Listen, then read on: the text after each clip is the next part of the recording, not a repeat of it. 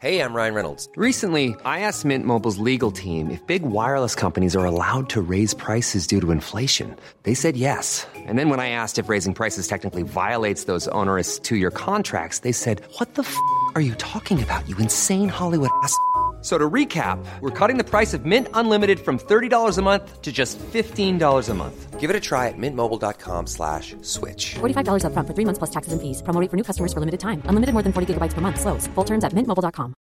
I'm Sandra, and I'm just the professional your small business was looking for. But you didn't hire me because you didn't use LinkedIn Jobs. LinkedIn has professionals you can't find anywhere else, including those who aren't actively looking for a new job, but might be open to the perfect role, like me. In a given month, over 70% of LinkedIn users don't visit other leading job sites. So if you're not looking on LinkedIn, you'll miss out on great candidates like Sandra. Start hiring professionals like a professional. Post your free job on linkedin.com/spoken today. Life is full of awesome what-ifs, and some not so much, like unexpected medical costs. That's why United Healthcare provides Health Protector Guard fixed indemnity insurance plans to supplement your primary plan and help manage out-of-pocket costs. Learn more at uh1.com. Now's the time to save 30% on wedding jewelry, only on BlueNile.com. Make sure your wedding ring is the one with your pick of diamond and lab-grown diamond bands, all hand-finished and graded for excellence. Or surprise her with something blue she'll love for life, like a stunning pair of sapphire earrings. Blue Nile's jewelry experts are available 24/7 to help, from fit questions to style advice. Right now, get up to 30% off at BlueNile.com. BlueNile.com. It's Tuesday, January the 7th. I'm Andy Brassel, she's Jules Breach, and this is Jules and Andy on Football Ramble Daily. From 3-0 down to 3-3 and a replay at Prenton Park, that is as good a cup upset as you're probably going to see. This week, we're all suffering from FA Cup fever, or are we? There's a bit of a split in the room about that today. We'll also be talking about the January transfer window. Now it's open for business. Who needs what? And who are the most exciting players we expect to turn up in the Premier League? And, of course, we'll be getting to your lovely correspondence, which you can send more of us via Twitter, at Jules Breach, at Andy Brassel, at Football Ramble. How's Christmas, Jules? Happy New Year. Happy New Year to you too. I always think it gets to a certain stage, and I know it's only the 7th of January, so we're only a week in, but I'm already thinking, is it too late to be saying Happy New Year? What's the rule? We bumped into Jim Campbell on the way into the studio, and we thought exactly the same thing. He said it's okay until July as long as you haven't seen that person, didn't he? If you haven't seen them, it doesn't matter when you see them in the year, just say Happy New Year. That's the plan. Do you know, I had a lovely Christmas and New Year. It was really nice to have 3 days off over Christmas because I don't normally have Boxing Day off. Yes. Normally I'm working across the football, but thank you, Amazon. I got a day off, so that was quite nice. 3 days off, spent it with the family down in Brighton, went up to Derby for a day as well. And then New Year it's just really busy over this time because there's so much football, which naturally means there's a lot of work on. So I've been pretty non-stop other than those 3 days off. What about you? Busy with the kids? Well, I made the most of the European window to have a best part of a week off, which was great. I think it's very civilised. Lucky thing. Very, very civilised, and I enjoyed it. But of course, some of the European leagues restarting this weekend. But in England, just as in France, FA Cup weekend. Yes. And you know what? Especially when I'm watching the Coupe de France, which I think there's an argument that that's actually now the best cup competition in the world, because there's genuine excitement between, you do get a lot of amateur clubs playing top flight clubs. All the top flight clubs are away if they're playing lower division opposition in the first round, which is it's actually the 9th round. It starts really early, like the FA Cup. Yeah. But you get teams coming over from, French non-mainland as well. Like a team from La Réunion came over and won a game. Wow. You had Marseille being taken to penalties because there were no replays against a 4th division team of amateurs, and they're second in the league at the moment. It was absolutely fantastic. And it always makes me feel a little bit wistful that you get these kind of shocks in the Coupe de France. And yeah, of course, there are some shock results. Of course, I vividly remember Wimbledon West Ham from last year. But people always have this conversation, don't they, at this time of the year? Is the magic of the FA Cup still there. And, there were some magical moments. You look at Tranmere coming back at Watford. Yep. You look at Rochdale and 400-year-old Aaron Wilbraham scoring against Newcastle United. But a lot of people don't feel the same about the FA Cup. When I spoke to people last night, when I was in at TalkSport, for example, quite a lot of them hadn't watched a lot of the FA Cup over the weekend, which surprised me a little bit. Obviously, you were all over it this weekend, Jules. How do you feel about it?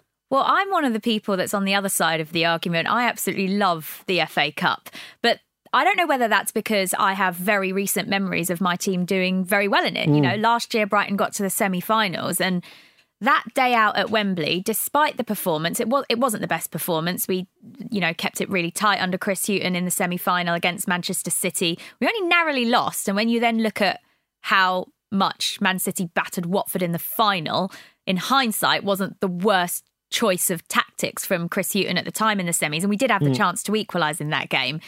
But as a day out, as a spectacle, that was one of the special days that I will always remember as a football fan. Yes. I remember leading up to the semi-finals last year in the FA Cup and thinking there is nothing that will stop me from being at Wembley to watch Brighton play in the semi-finals against Manchester City. I was actually working at BT Sports Score that day because it was on a standard Saturday and it was a 5:30 kickoff. And I actually said to my producer and to my boss, I was like, so about Saturday's show, do I have to work? And they were like, yes, George, you absolutely have to work. I was like, could I just do it from Wembley? Is that possible? Can we just cross live to me for any Football League updates? Anything possible like that? And they were like, no, you need to be in the studio. So instead, what BT Sport did, which was very kind of them, they arranged for a motorbike. This is genuinely serious. They arranged for a motorbike to pick me up on the second that we went off air. This is very James Bond. Yeah, and trust me, I did not look like a Bond girl on the back of this motorbike. I looked like an absolute state. And they basically got a motorbike to zoom me over to Wembley so I could get there as quickly as possible. Because obviously London traffic, you get in a car, it'll take you hour and a half to get to Wembley from East London, where BT Sport is, which is over in the Olympic Village. So, instead, they got me this motorbike. I was petrified, I have to say. Absolutely petrified. Got on the back of this bike and they put on all this gear on you. So I was wearing, it was obviously quite cold still. Yeah. I was wearing head to toe this kind of cloak thing, obviously a huge helmet. Like Darth Vader. There is a photo on my Instagram page. If you want to scroll back to last year, you will find it. It's hideous. But it got me there, and I got there about 20 minutes into the first half. Right. So I missed the Man City goal because they scored early on. So the game I saw was 0-0. So I didn't see my team lose.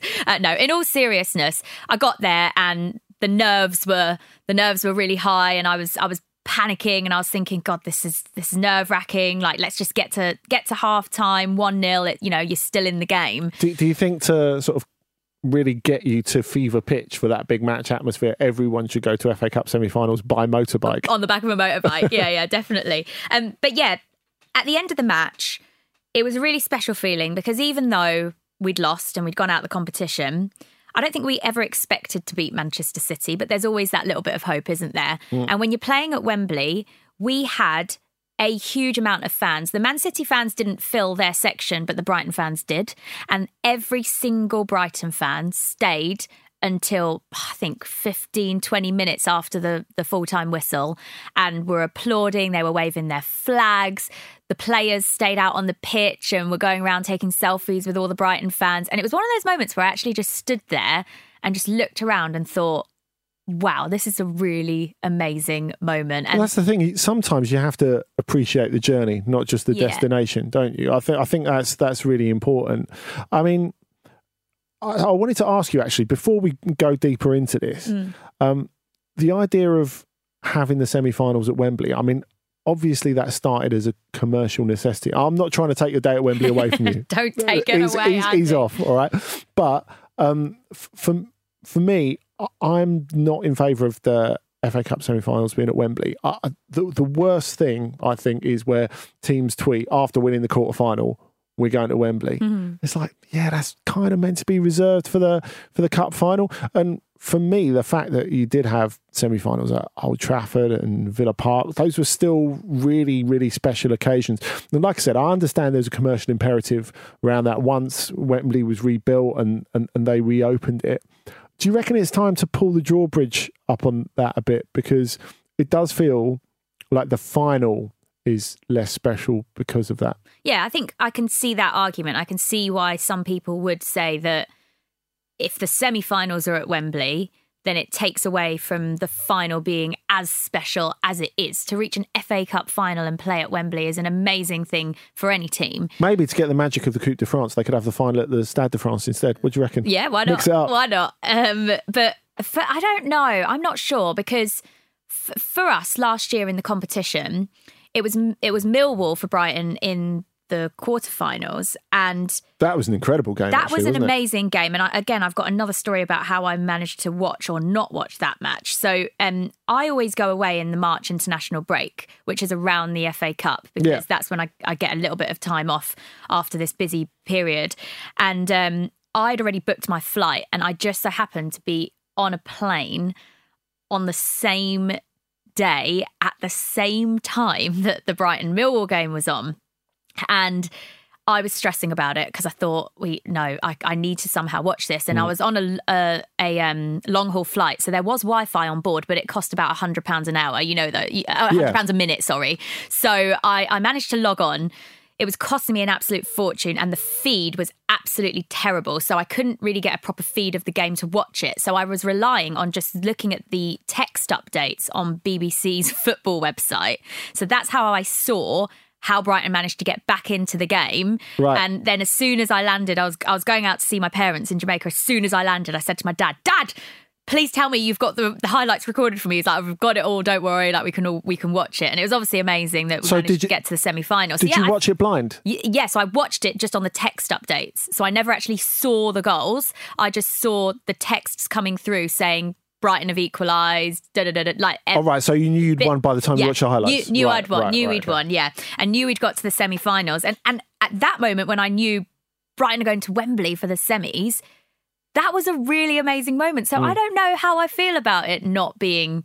I guess because I've had first-hand experience of going to a semi-final at Wembley and it being as good as it was, I wouldn't like to see it taken away, but I can see the argument for it. And I can see... this weekend coming into the third round, I was really excited. For me, it's still one of the best days in the football calendar when you can have a team in the National League playing a team in the Premier League. And it's super busy for you at BT as well, isn't it? So you're really properly immersed in it. So you have a slightly different perspective as well. Yeah, I do. And I thought it was a brilliant weekend of football. I know that the quality of football in some of the games was pretty poor. I'm not going to lie about that. There were some teams who fielded very weakened sides, and but football's not just about football's not just about it being like Barcelona versus Real Madrid every week, isn't it? Exactly. Whereas there were some amazing stories to come out of this weekend. If we look at Asazi from Sheffield Wednesday, who I think is probably one of the stories of the weekend. Released by Wimbledon last week. There's a lot of summer. There's a lot of hand wringing about that on Wimbledon Twitter. Is there? And message boards. But, you're not to know. I mean, I think Newcastle released Alan Shearer, for goodness sakes, and ended up buying him back for 15 million quid like 10 years later. Right? These things happen. Players do slip through the net and he had some injuries and stuff. Honestly, I'm just delighted for him that he's got his game and he's playing, and to see someone so dazzled by that. He was on cloud nine, wasn't he, in his interview? It's amazing. It was like no polish, no preen about it at all. It was just, wow. It was such a refreshing interview to watch. It really was. You just saw a young lad who had been given the opportunity to play in the first team, to play in the FA Cup, which is a competition that, regardless of what anyone says, it's still a big competition in English football. Yeah. It's something that every player will dream of playing in. And to see this young man, after the match, where Sheffield Wednesday beat Brighton by 1-0, that he was just so delighted to have got his opportunity. And when he tells a story of how he'd been through some tough times, where he was released from Wimbledon, as you already mentioned, and he didn't know where he was going to go. He didn't know if he'd play professional football again. And then he gets signed up by Sheffield Wednesday, doesn't know if he's going to get a run in the team. And then he gets told the day before, you're going to play. You're going to play in this game at the Brighton. Annex. And he's thinking, I'm going to play at a Premier League ground. I've got to get my dad and my brother down here. And this post-match interview, you can just see he just had this look on his face that was just so much pride, but also humility as well, in the sense that he was like, I can't believe I'm it. not taking this for granted. Yeah. This is my moment. And it was for sure. such a lovely interview. And now we obviously all hope that he's proved himself to the manager. I'm sure he had done already, which is why he got a run in the team. But now we might see this guy play in the Championship for the rest of the season. He might get more starts in the league. And, you know, I think that that's what the FA Cup can do for young players. And it's similar to Curtis Jones for Liverpool, who scored an absolute worldie. One of the goals of the weekend, probably the goal of the weekend, you've got to say, although there are a couple of brilliant goals in the Fulham match, if you haven't seen those from Knockaert and Harry Arter as well. Both of those were sensational. Knockaert comes up again later in the show. But, always mention Knockaert. But yeah, Curtis Jones for Liverpool. I mean, what a story that is. Again, a young lad, I think he's 18 years old, born in Liverpool.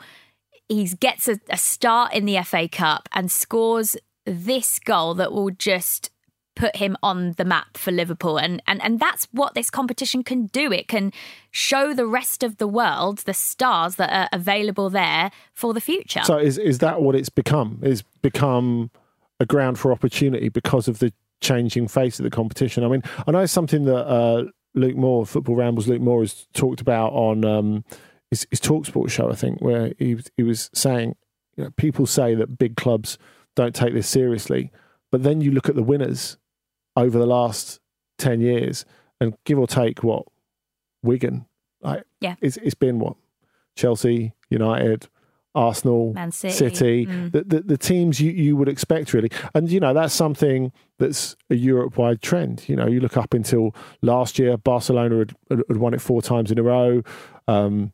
Same with Paris Saint-Germain, Juventus. And so it's something that happens all over the place. I think it's a point that producer Charlie made, the fact that I think that the strength of the biggest teams is such that they are able to field scratch teams for the first couple of rounds and be able to get through it and then really kick on from the quarterfinals or the semi-finals. I mean, whenever people talk about the soul of the FA Cup and all this sort of stuff, they always look back to Manchester United stepping out of the competition for the World Club Championship 20 years ago. But it's not all down to that. I think the reality of why it's changed is when I was a kid, and I'd be interested to know what people like under 20 think about this, actually. If you're listening, send in some feedback. I'd love to know what you think. Let's hope so. Well, we're just about to find out, aren't we? Or not, as the case may be. But for me, when I was growing up, the FA Cup was special because there was way less football on telly. Yeah. And so it was the excitement of football being on television, because when I first started watching the FA Cup, it was even pre-Sky, and even after that, you know, not everyone had Sky in the first years of the Premier League. It was considered a real privilege rather than now something that's kind of open to everyone. So I think the fact is that there's so much football out there that it does kind of fade into the background a little bit. Basically, you're not pinning it on United, is what I'm saying. I think it's a really good point. And on that subject of, you know, how football has changed over the years and how us as viewers watch it on the telly. I was reading an article from Ronnie Radford, who obviously scored that famous FA Cup goal for Hereford. On the muddiest pitch ever. Yeah, the worst pitch ever. And I was reading this article, and it's such a great story. Obviously, his story about his football career. And he said that after that FA Cup game, it was actually the first time he'd watched himself on TV play football. He'd never even watched himself on telly play football before, and it was on Match of the Day. And obviously that must be utterly surreal. Yeah, and that's so different to nowadays, where obviously every single week, every weekend, you can see highlights of pretty much most teams on telly in some way. Yeah, like even if you're playing in the Vanarama. Yeah, there's the National League highlight show on BT Sport. You know, you can watch from most of the professional leagues down to some of, you know, in the National League, as you say, you can watch yourself on telly if you're a footballer, or you can watch your team's highlights. And that is the reality of it now, is that we consume football very differently to how maybe we did 20 years ago. And also, in terms of teams making changes, the point you made about the fact there is so much football, especially this time of year, I think that is also a reason for why managers make so many changes, particularly the Premier League managers. Because if you look at the amount of games the Premier League teams particularly have played over the last 4 weeks, for example. Oh, it's insane. It's absolutely ridiculous. Yeah. And, you know, we've heard Pep Guardiola and Jurgen Klopp moaning quite a lot about the amount of games they're playing and the way the fixtures are kind of, I don't know how they come up with who plays when, but there are some teams that had less than 2 days to prepare for their next Premier League match over Christmas. And then it comes around to the third round of the FA Cup, which is so early on in January. Of course, managers are going to make changes. That doesn't necessarily mean that they don't take the cup seriously. So I think a lot of it is down to the way the competition is run alongside the domestic leagues, because the games are so close together that of course managers are going to make changes. Just because a manager makes a change in a Premier League game, no one says, oh, you know, they don't care about this Premier League match. Of course they do, but you have to rotate your squad. You look at Newcastle and the amount of injuries they've now got in their team particularly. I think they've got quite a little squad as well. They've got a small squad. Yeah. They have a lot of injuries to contest with now. And I think that teams have to make changes for different matches, regardless of what competition it's in.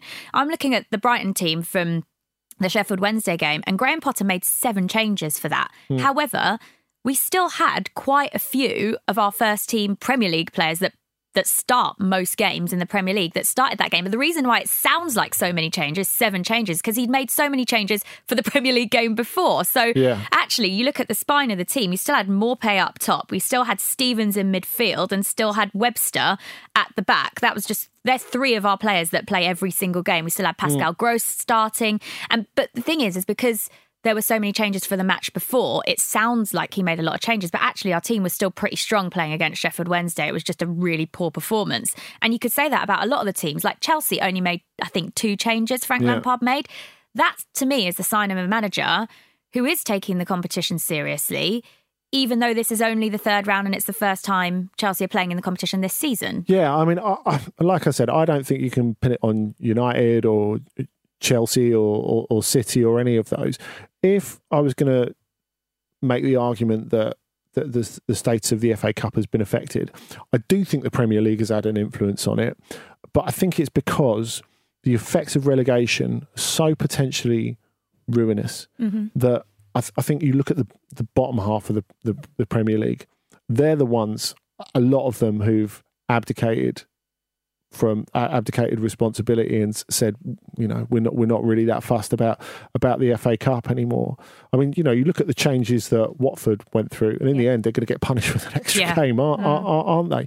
And I do think this is a massive issue. And, you know, speaking to friends who are fans of Newcastle, Southampton, teams like that, I know that a lot of them feel a lot of frustration that, you know, in a league that they're never going to win and never going to get in the top 4, why don't their coaches, why don't their clubs take the competition more seriously? Because it is the chance of, as you say, that day in the sun, like when you get to the semi or the final, or hopefully from their perspective even go on and win it. I would say that those teams are devaluing the FA Cup. I mean, I was talking at the beginning when Wimbledon beat West Ham last year, and obviously I'm slightly bitter about it still because I used my January leisure football credit on going to see us get absolutely smashed at home to Fleetwood, because I thought, oh, well, I can see the West Ham game on the telly, so I can see both of them. Dreadful mistake as it happened, because we went on, despite being bottom of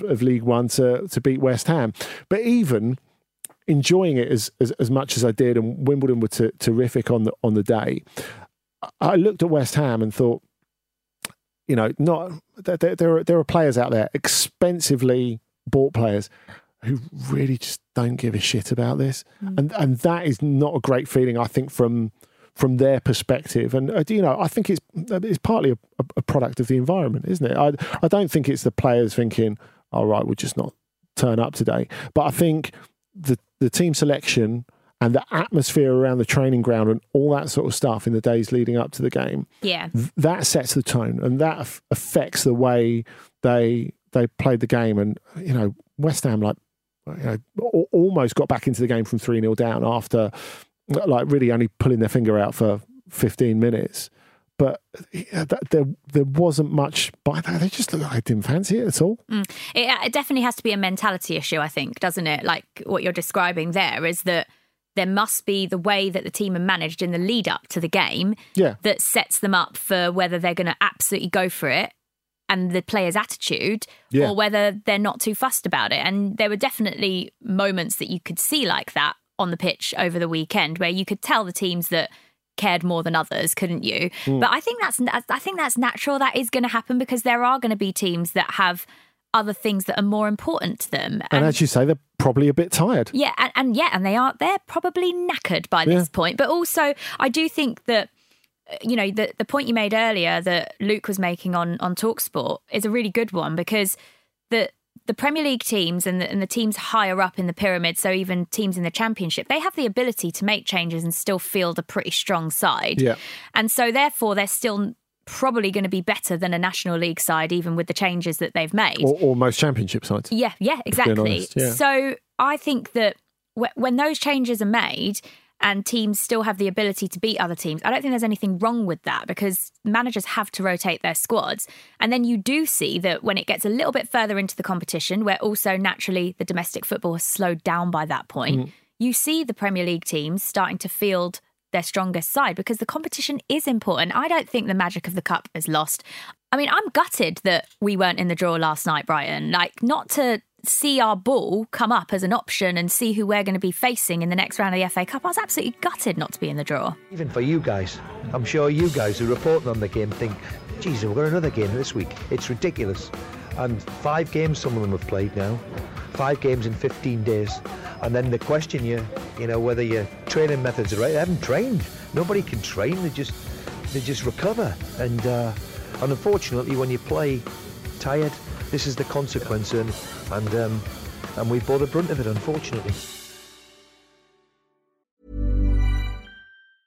Ready to pop the question and take advantage of 30% off? The jewelers at BlueNile.com have got sparkle down to a science with beautiful lab-grown diamonds worthy of your most brilliant moments. Their lab-grown diamonds are independently graded and guaranteed identical to natural diamonds, and they're ready to ship to your door. Go to BlueNile.com to get 30% off select lab-grown diamonds. That's BlueNile.com for 30% off lab-grown diamonds. BlueNile.com. Hiring for your small business? If you're not looking for professionals on LinkedIn, you're looking in the wrong place. That's like looking for your car keys in a fish tank.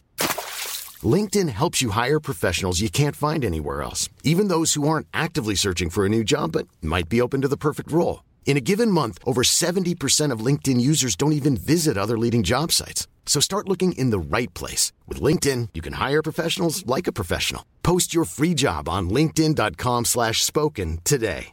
Life is full of awesome what-ifs, and some not so much, like unexpected medical costs. That's why United Healthcare provides Health Protector Guard fixed indemnity insurance plans to supplement your primary plan and help manage out-of-pocket costs. Learn more at uh1.com.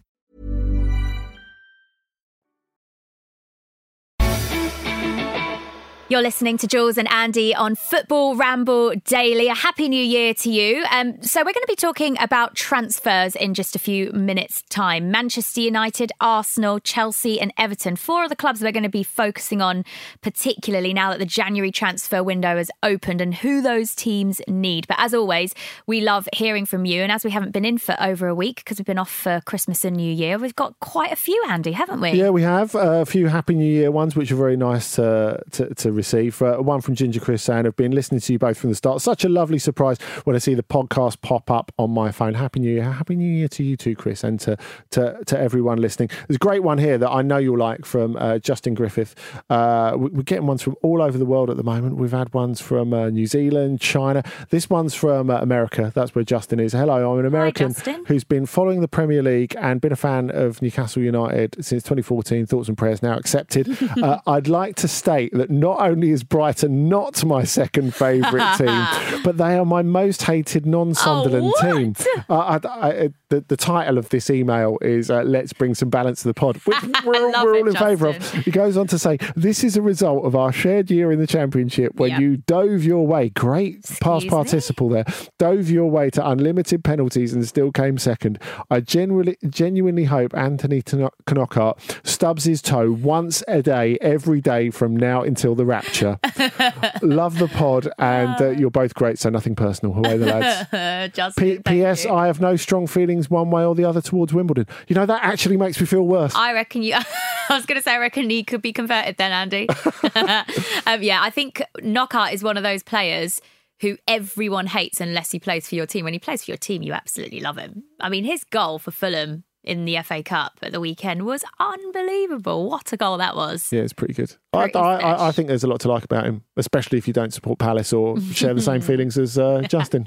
Love those emails. All right, let's talk January transfer window, because it's one of the things we look forward to in football, isn't it? Seeing who's going to sign who in January and strengthen their squad for the second part of the season. The reason why we decided to focus on these 4 clubs is because it would take us forever to go through every Premier League team. And there's some interesting stories bubbling under, particularly at Manchester United, where they clearly need to do something in the January transfer window, particularly in midfield, isn't it, Andy? Yeah, they do. And they've been linked with Bruno Fernandes of Sporting, who's probably the best midfielder in Portugal and has been for a while. Tottenham credited with an interest in him. Of course, Jose Mourinho coming out right at the beginning of his tenure and saying, look, we don't have the money for a player like that, which is pretty honest. Although this is Jose Mourinho. It is, yep. And the other thing is Sporting are in financial trouble. They have to have a sale this winter. Obviously, their captain and best player is probably the last player they want to sell, but that doesn't mean that it's not going to happen. I mean, when we talk about the January transfer window, there's always a bit of desperation. If you've planned it well at the start of the season and everything's gone according to that plan, you're basically not buying or selling anyone in January. You might loan a player out to get some minutes, but that's about it. Or you do what Liverpool did and just sign Minamino before January window actually technically opens. Like they got him in, played him in the FA Cup, and I can't see Liverpool doing much other business in January. Yeah, I mean, I think that's different because he had a release clause that they became aware of, and it's just an opportunity. Sometimes you do have an opportunity, and there is an opportunity for value in the winter window. But I think with Manchester United, I mean, you know, every time we talk about them turning a corner, they go and disprove us like immediately afterwards. I mean, I know like the Arsenal fans that we know are very, very excited about the way that they played against Arsenal, and they're all flushed with the optimism of Arteta, and that's great. And we'll come to that in a little bit. But it does show that Manchester United are not really going anywhere fast. Yeah, and I think obviously the situation in terms of midfield is particularly difficult because of everything that's going on with Paul Pogba. Like, no one knows what is going on with him. Is he actually injured? You know, yeah, he's having an operation. He's having an operation, isn't he? But prior to that announcement that he had a fracture in his foot, there was all this stuff before that where is he or isn't he injured because he was seen dancing at his brother's wedding and all that kind of stuff. And now it's like, okay, he actually is injured. So why didn't we just know that a few weeks ago? Everyone's seen everyone's seen someone dancing at a wedding on crutches. No. I mean, that's normal. That's just a wedding. Yeah, it's just to be fair. But I think now it's got to a point where he's been out of the United team in terms of consistency for quite a while, that he doesn't even feel part of what is their first team anymore. It's almost a season without him. Yeah, it's almost like he might as well go. That's the way I look at it as an onlooker at Manchester United. Is like, what is his place? And when you've got a player that's obviously earning that much money, who you could probably still get quite a lot of money for, is it not best to let them go and sell them? I don't really know what Paul Pogba's situation is in terms of does he want to stay at Manchester United, but he was linked away in the summer. So that's a situation where they obviously have to deal with who would replace Pogba. And obviously in the short term, because he is injured and he's probably not going to play for at least the next couple of months, they need someone in that midfield, particularly a creative midfielder, don't they? Yeah, I mean, Fernandes would fit the bill if they can get him, not just because he can make those late runs into the box and score goals. This is a guy who scored over 30 goals from midfield last season, because he's got that great range of passing. You know, he grew up as a footballer in Italy, and he has got those sort of tactical smarts, which I think are quite important. I think going back to the games over Christmas, when they played Newcastle on Boxing Day, United, wasn't it? Boxing Day. I mean, I know Pogba came on when the game was pretty much done, and now we know in retrospect he wasn't properly fit as well. But it does make a difference. It makes a massive difference having a player like that, and you know, just the step up he is from their other midfielders. I think is it's absolutely clear as day. So if they do have someone with that extra little bit of class, that will make an enormous difference to them, I think. Yeah, well, Jesse Lingard hasn't exactly played that well this season. He's not really played that much either. I think it's very interesting to hear yesterday that he's signed up with Mino Raiola now. I mean, what is that about? Well, he's going to have some famous contacts in his phone from now on, isn't he? It's very interesting indeed. I mean, when you get a new agent, it either means I'm fishing for a new contract or I'm fishing for a move. You know, there's no two ways about that.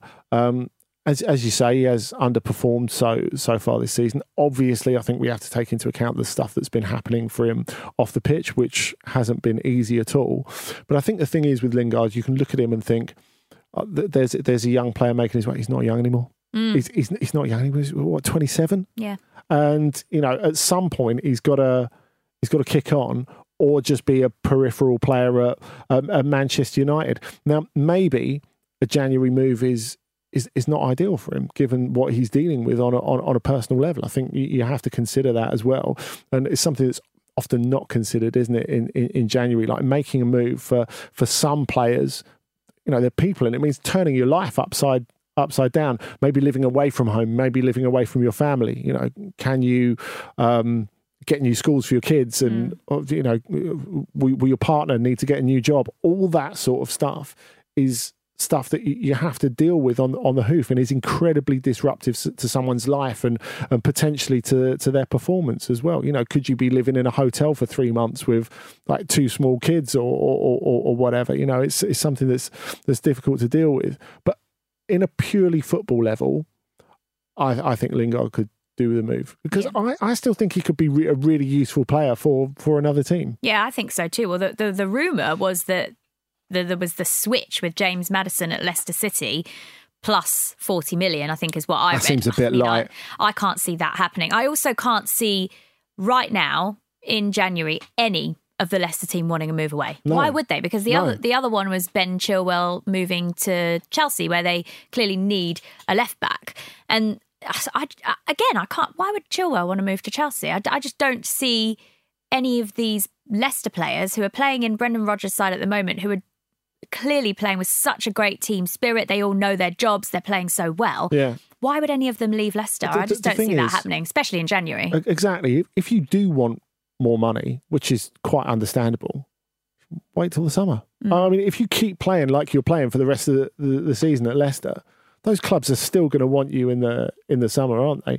I think it's interesting that you mentioned Chelsea, actually, Jules, because there's been so much talk about them, not just this week, but over several weeks since we've had the news that their transfer ban has been rescinded for this window. I mean, there's almost a school of thought that it's been a little bit disruptive to them, that they knew that they had this unique season that they had to deal with.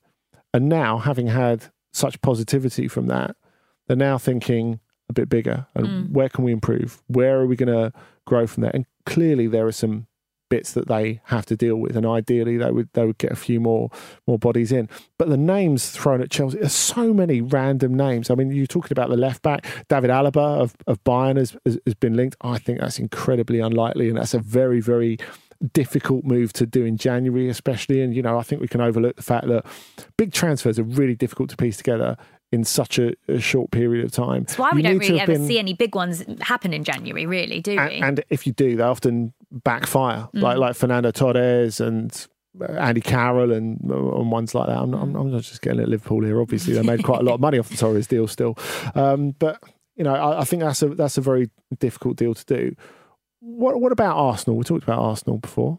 Yeah, well, I mean, every Arsenal fan I speak to says we need a whole new defence. Yeah. And that's obviously going to be what Arteta's targeting. I mean, from the couple of matches that we've seen Arteta in charge in so far, I can't get over what a different team they were against Manchester United. It's incredible. It was amazing. The mentality was completely different. And that is the Arsenal side. I think Arsenal fans have been crying out to see this season because they played with aggression, determination. They wanted that win more than anything. Yeah. And that, I think Arteta is already, if he can get the team playing like that every week in the Premier League, I think they've got quite a good thing going. They just need to really sort out their defence, and they absolutely need to keep hold of Aubameyang, because obviously there was lots of rumours about whether Aubameyang would potentially leave, more likely to happen in the summer if he was going to leave. And I think he was linked with Barcelona, wasn't he, for a move in the summer. I think they need to hold on to Aubameyang because that is massive.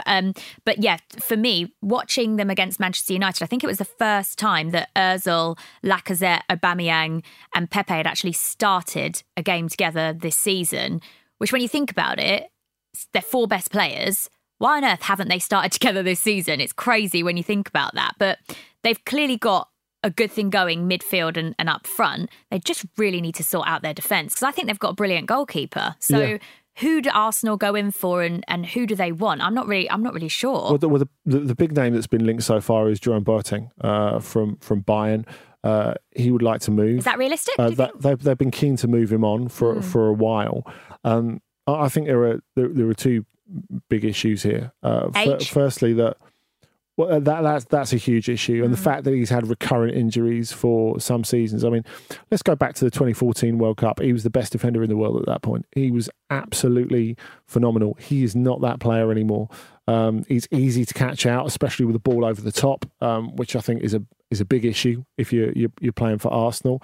And I think you think that Jose Mourinho always moaned about he didn't get that extra centre half that he wanted for Manchester United. Well, one of the ones he wanted was Jerome Boateng, and the way that Boateng's played over the last 2 seasons, well, he wouldn't have been a massive upgrade on what they have. So I think just plucking a recognisable name and hoping for the best, pretty much like they did with David Luiz, is not the way forward. I think when you look at the successful signings at the beginning of the Emery era, and there were successful signings at the beginning of the Emery era, and you look at, quite rightly point out Leno as being one of those, they weren't sexy signings.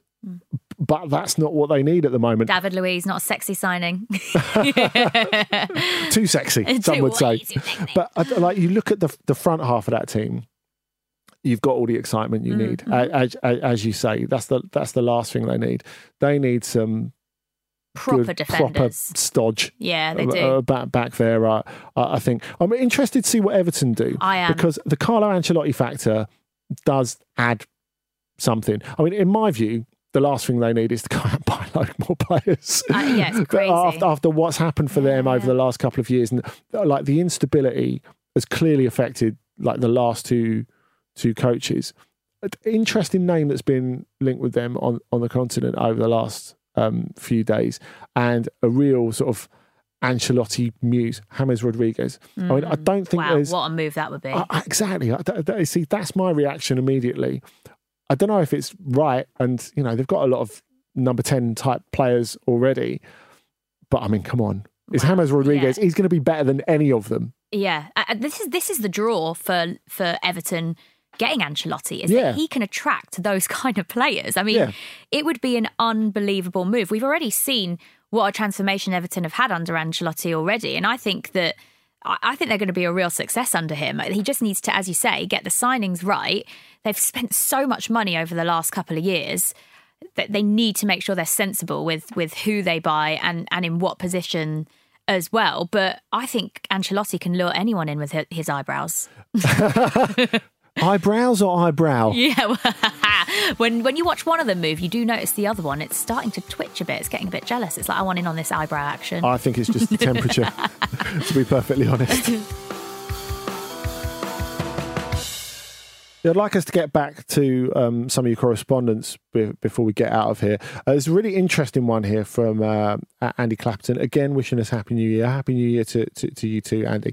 And it says, love listening to the show on my cycle to work in Shanghai. Yes, nice. Love it. And I hope you're cycling with one ear out, by the way. Very, very important from a safety perspective. And it adds an important and entertaining perspective to the Ramble package. Jurgen Klopp was asked a really great question about mental health in football managers at the end of the press conference ahead of the Liverpool-Brighton match. And I wondered if you might talk about it. I'm sure Jules will have watched this. He seemed a touch flummoxed by the question, as if he had never really come across mental health issues or had to think about mental health as a manager. It was a bit of a curveball as a question, but nonetheless, I was slightly surprised he was not more ready to respond. I work as a teacher, and mental health is constant on the day-to-day agenda in education, in students and sometimes teachers too. This week has refocused the nation's attention on mental health, especially with all the FA Cup matches being delayed by a minute for that.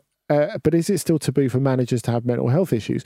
Off the top of my head, I can think of Martin Ling, first chapter of Ling in the Volcano, wonderful book, of course, by Mike Calvin, previous guest on Ramble Meets, and Gary Speed. And elsewhere, it seems to be something that is not talked about very much, and this is supported to some extent by Klopp's response. Would love to hear you talk about this. You should do a great job of exploring some of the darker and more challenging aspects of our beautiful game. Well, thanks for that, Andy. Yeah. I think we'll discuss that in greater length maybe next week, because that is something we really need to get our teeth into. It's a really interesting thing, and I think if you're looking at areas of football and working in football where people might have mental health issues, I think managers, head coaches, they're the most obvious one, really, because where do you break? Where do you get time off? It is absolutely all-consuming. And I think we've seen the sporting director come into football more and more over the last couple of years, and even English clubs who are super resistant to it have got on board, because you've got to accept that they are head coaches now. They can't be managers. There's too much. Football is too layered, especially in what we were talking about just before, dealing with transfers.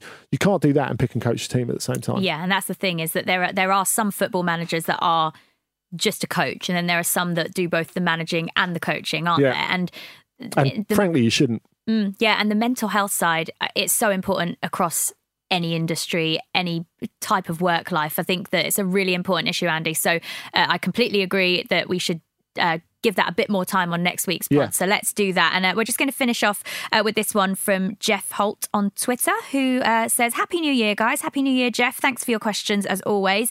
He says, which 3 players from history that you share an initial with do you admire the most? So Jeff Holt is obviously a GH. He says, if you can match both initials, then the better. So he says, mine are Jeff Hurst and Glenn Hoddle. I mean, you've got it easy there. You've got some good ones there. Tell everyone his third one. And George Haggy. I mean, honestly, that's outrageous. Ridiculous. He's lucked out with the initials there, as Jeff. You have. I think we need to think about this. Yeah, I think we need JB for me. I think we need to think of it. But I've thought about it already. I've got a World Cup final winning goal scorer.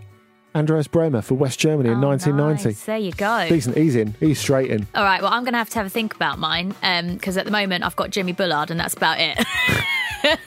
You'll have to take it all back about Jerome Boateng. Oh, God, I forgot about him. See, there you go. I need to have a proper think, Jeff. Thanks for all your messages, as always. Your tweets, your emails, keep them coming in. We'll be back same time, same place next week. Have a good one.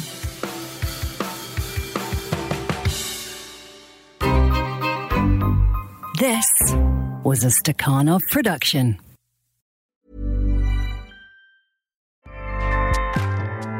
Acast powers the world's best podcasts. Here's a show that we recommend.